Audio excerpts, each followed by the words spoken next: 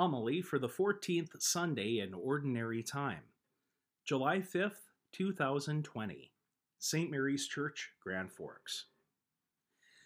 It's impossible not to comment on this being the 4th of July weekend. Patriotism for the red, white, and blue stands in sharp contrast to the crisis recently unfolding in many of our cities and towns. As Catholics who live in this country, it is crucial that we appreciate the way in which the American experiment brings out the best in people of faith, so long as they commit themselves to that goal. Quite a few of those who colonized the various corners of what is now the United States may have asked themselves, what will the official religion of this land be? For example, England had its official religion because of King Henry VIII. Many other countries of the world in which the majority of their population is not Christian operated similarly. Think of Muslims in Saudi Arabia or Hindus in India. For many folks, whether they personally liked the idea or not, a religion's official status within a nation was a given. But the backgrounds of our ancestors were diverse. The Pilgrims of Massachusetts came here to escape an oppressive regime that worked to stifle their choice. The French who settled New Orleans and the Spaniards who established territories in what are now Texas and New Mexico were Catholic, with no concept of a separation between church and state. That's to say nothing of the Quakers in Pennsylvania or the Mormons in Utah.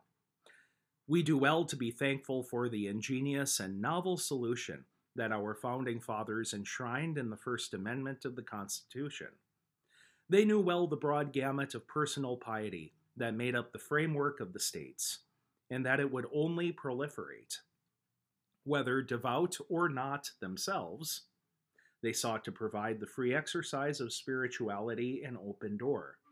They decided, let's not declare an official religion imposed on everyone from the outside. Rather, let's restrict the government so that it may do no such thing. Let's leave such matters to the consciences of the people. What happened as a result?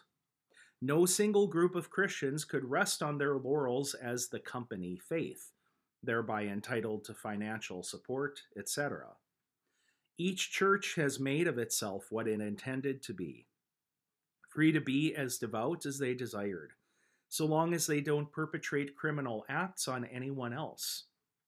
Each individual believer pursues that belief equal before the law as a citizen, not as a subject or serf.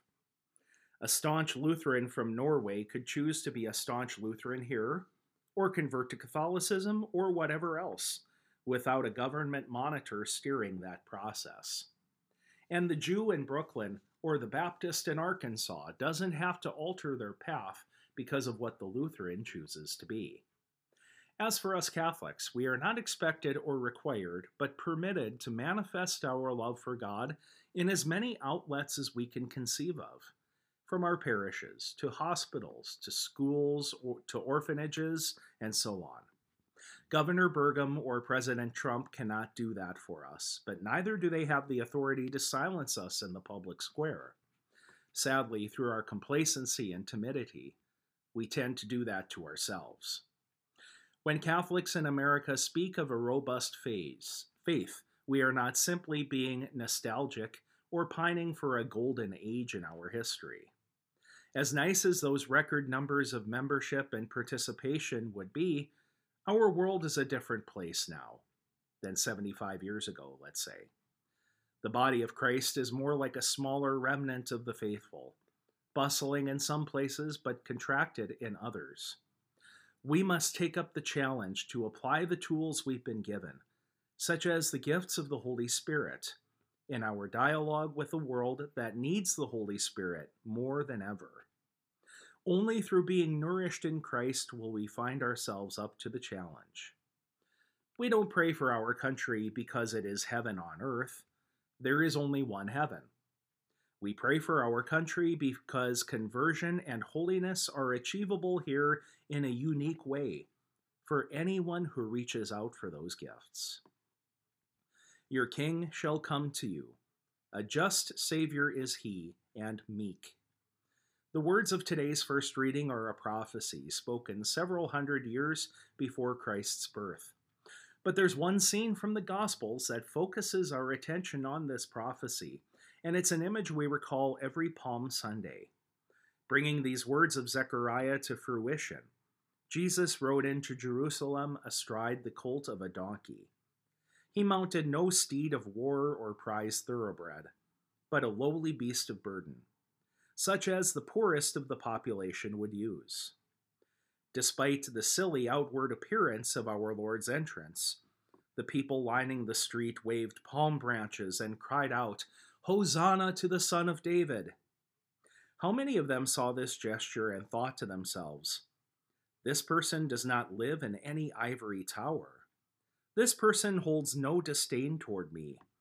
Here is a man to whom I can relate, and who relates to me." Such a spirit of meekness is something Jesus not only would esteem in his preaching, but also a trait he would practice. But what exactly does meekness look like as our Lord practiced it? The word meek has gotten a bad reputation. Most people, I suspect, would think of meekness as a defect of character rather than a virtue. The meek person is, they conclude, defective, mousy, not up to the task. But can we say any of those things truthfully about Jesus? On the contrary, we cannot deny how bold and courageous he was. Time after time, Jesus came to the temple area or other places to preach when many members of the ruling class were looking for an opportunity to apprehend him. It got to the point where his own apostles tried to talk him out of these trips for fear that he would not make it out alive. When confronting his opponents, Jesus did not cower in fear before them. He spoke out boldly against their hypocrisy, declaring publicly what so many held in their hearts and would not dare to say. He answered their tests bravely and definitively. Whether it was asking him to pass judgment on a woman accused of adultery, or asking him whether they ought to pay taxes to Rome, just to name a few. To be meek is not to be weak. Meekness is virtuous. It requires confidence and strength. Meekness directs one to lift up and serve another before lifting up oneself. Think of someone in a position of leadership, whether in government, the CEO of a company, or someone along those lines. In many cases, it's as if these folks need to constantly remind us of their standing, or as Jesus would put it, lord it over them. They will shine the spotlight back onto themselves with flamboyant external actions designed to garner attention. Compare that with the Lord Jesus and those saints who have conformed their lives to his in outstanding ways. The Lord's strength is not an aberration from his meekness, but flows out of his meekness. He is convinced of his mission, but it is the Father's mission and work he is about. He is a leader and teacher, not in order to become Palestine's most popular rabbi, but to humble himself in a posture of poverty. It takes the power of the Holy Spirit to be as meek as he was his whole life long. Lastly, let's bring to mind one more person when we talk about the virtue of meekness, the Blessed Virgin Mary. The Mother of Christ, in her great canticle of praise from chapter 1 of St. Luke's Gospel, marveled at how God reverses fortunes. "He has looked with favor on his lowly servant," she joyfully exclaimed. "He has shown the strength of his arm. He has scattered the proud in their conceit. He has cast down the mighty from their thrones and has lifted up the lowly. He has filled the hungry with good things, and the rich he has sent away empty."